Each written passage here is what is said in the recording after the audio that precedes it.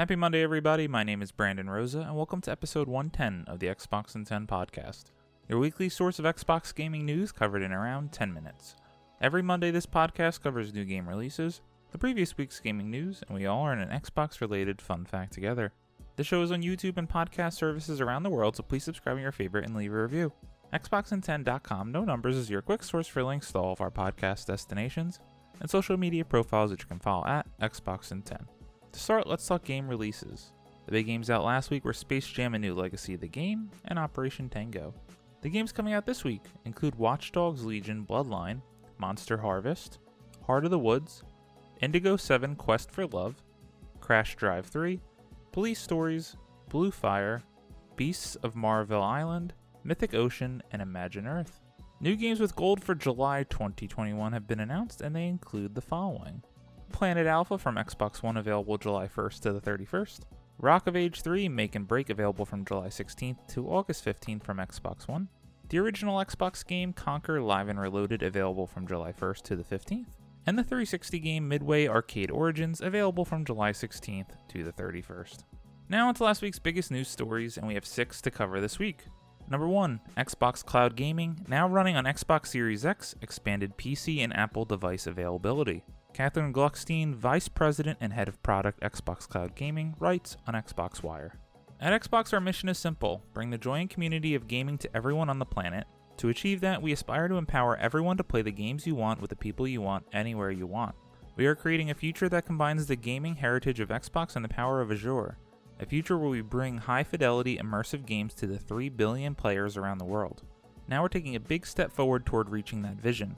Starting today, Xbox Cloud Gaming is available to all Xbox Game Pass Ultimate members with Windows 10 PCs and Apple phones and tablets via browser across 22 countries.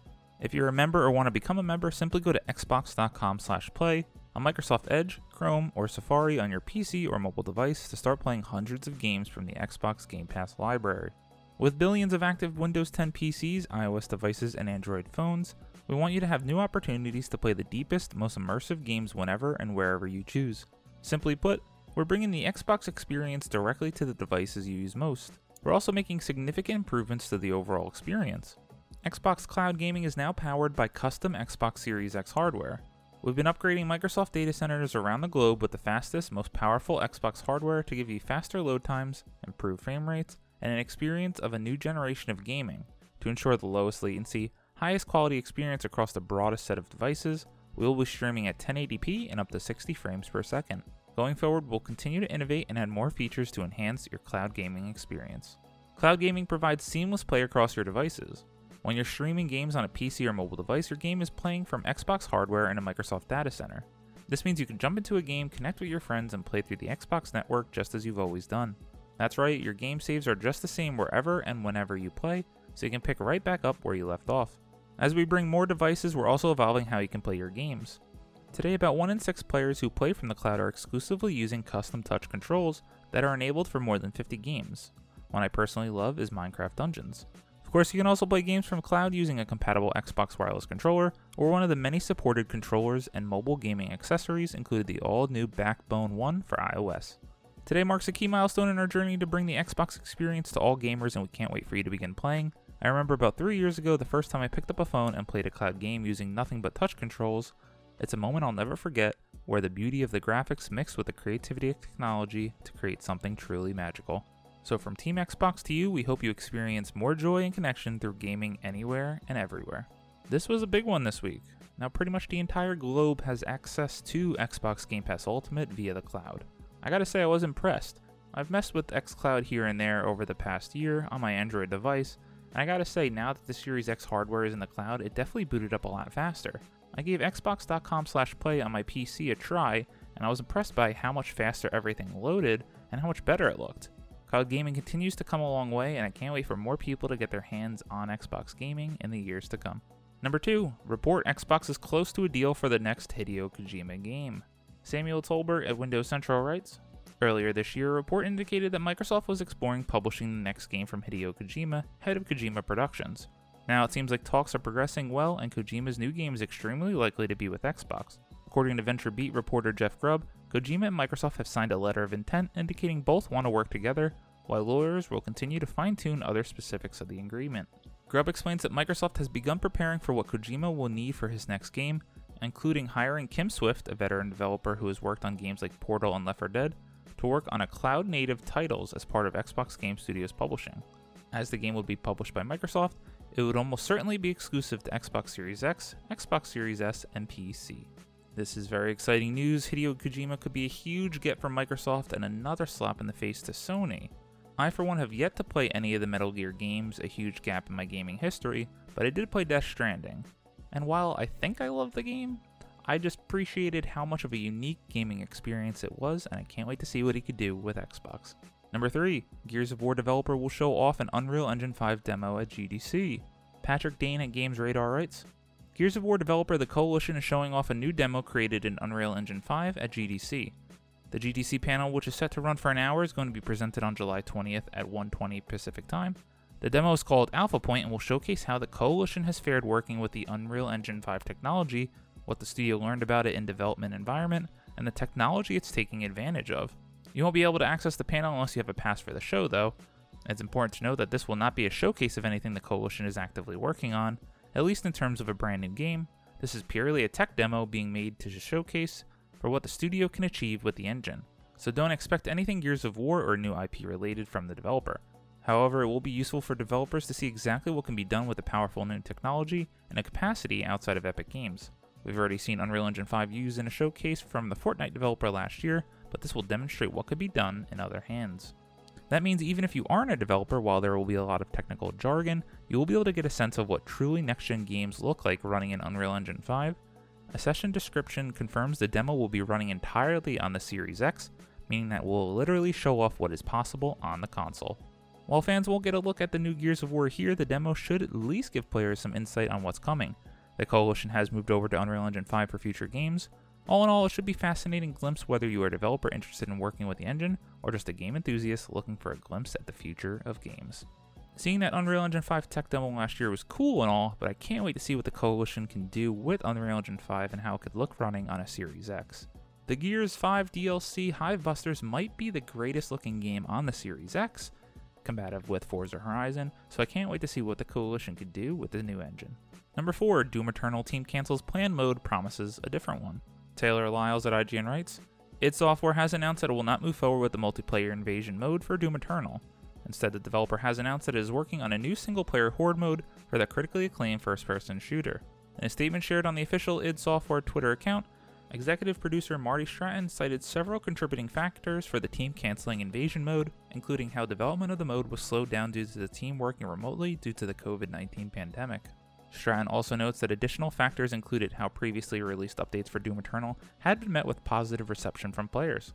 Doom Eternal's invasion mode was originally announced at QuakeCon 2018, with the mode stated to launch as a post-launch free update. The mode would have allowed players to play as demons and invaders on other players' campaigns, similar to how Soulsborne titles like the 2020 remake of Demon's Souls, which allows you the opportunity to invade another player's world. Alongside the cancellation of invasion mode and a new single-player horde mode, Stratton also confirmed in the post that Doom Eternal would receive a free refresh of the multiplayer battle mode that will include a more competitive, rank-based structure, alongside a new map and various tweaks to gameplay and balance. id Software is expected to share more details of the new horde mode and battle mode refreshes at this year's QuakeCon. I imagine there's a couple people out there disappointed by this news, but I'm willing to bet the money that everyone wants to see id Software and Doom Eternal focus on more single-player content, so it's cool to imagine what they could do with a horde mode. Somehow I've yet to beat Doom 2016 or even play Doom Eternal. I know I'd love the games, but it's just sitting on the ever-expanding backlog. Number 5, report Dead Space reboot is actually a remake. Ethan Gotch at Kotaku writes, Star Wars Squadrons developer EA Motive is working on a reboot of the hit sci-fi survival horror series Dead Space, according to a new report by GamesBeat. Instead of making Dead Space 4, Electronic Arts is planning a reboot of the series with a full-fledged remake, GamesBeat writes.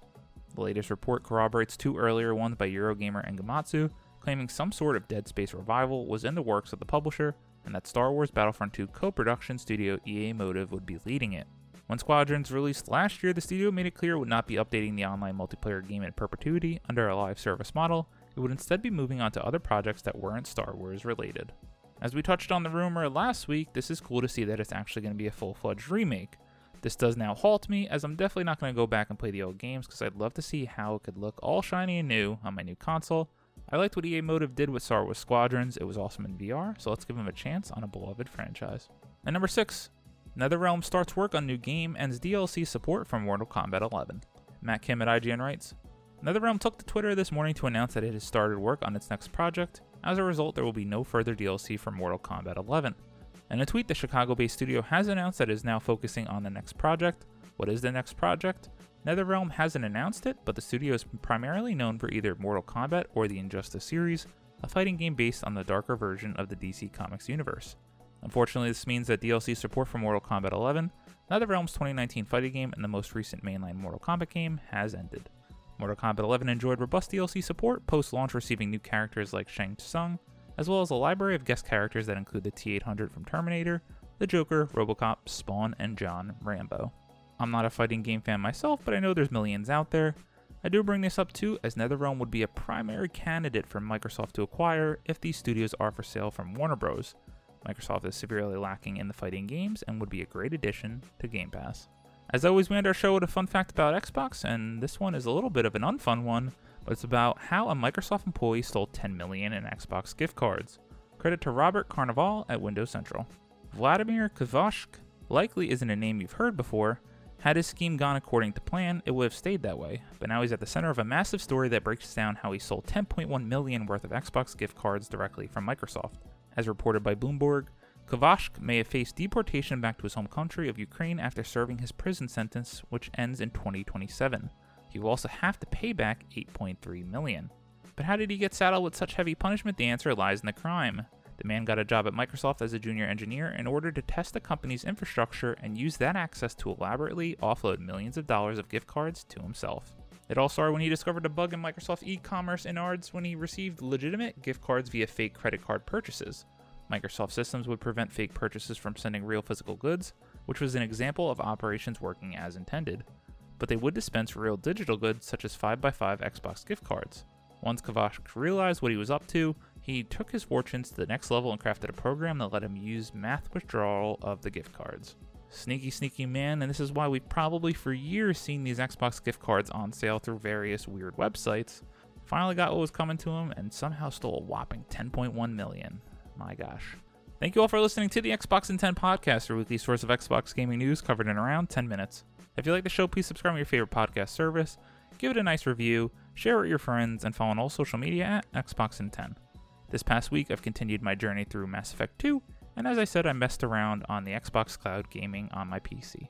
My name is Brandon Rosa. You can follow me on Xbox at Brosa93. Hope you all have a great week, stay safe, and keep on gaming.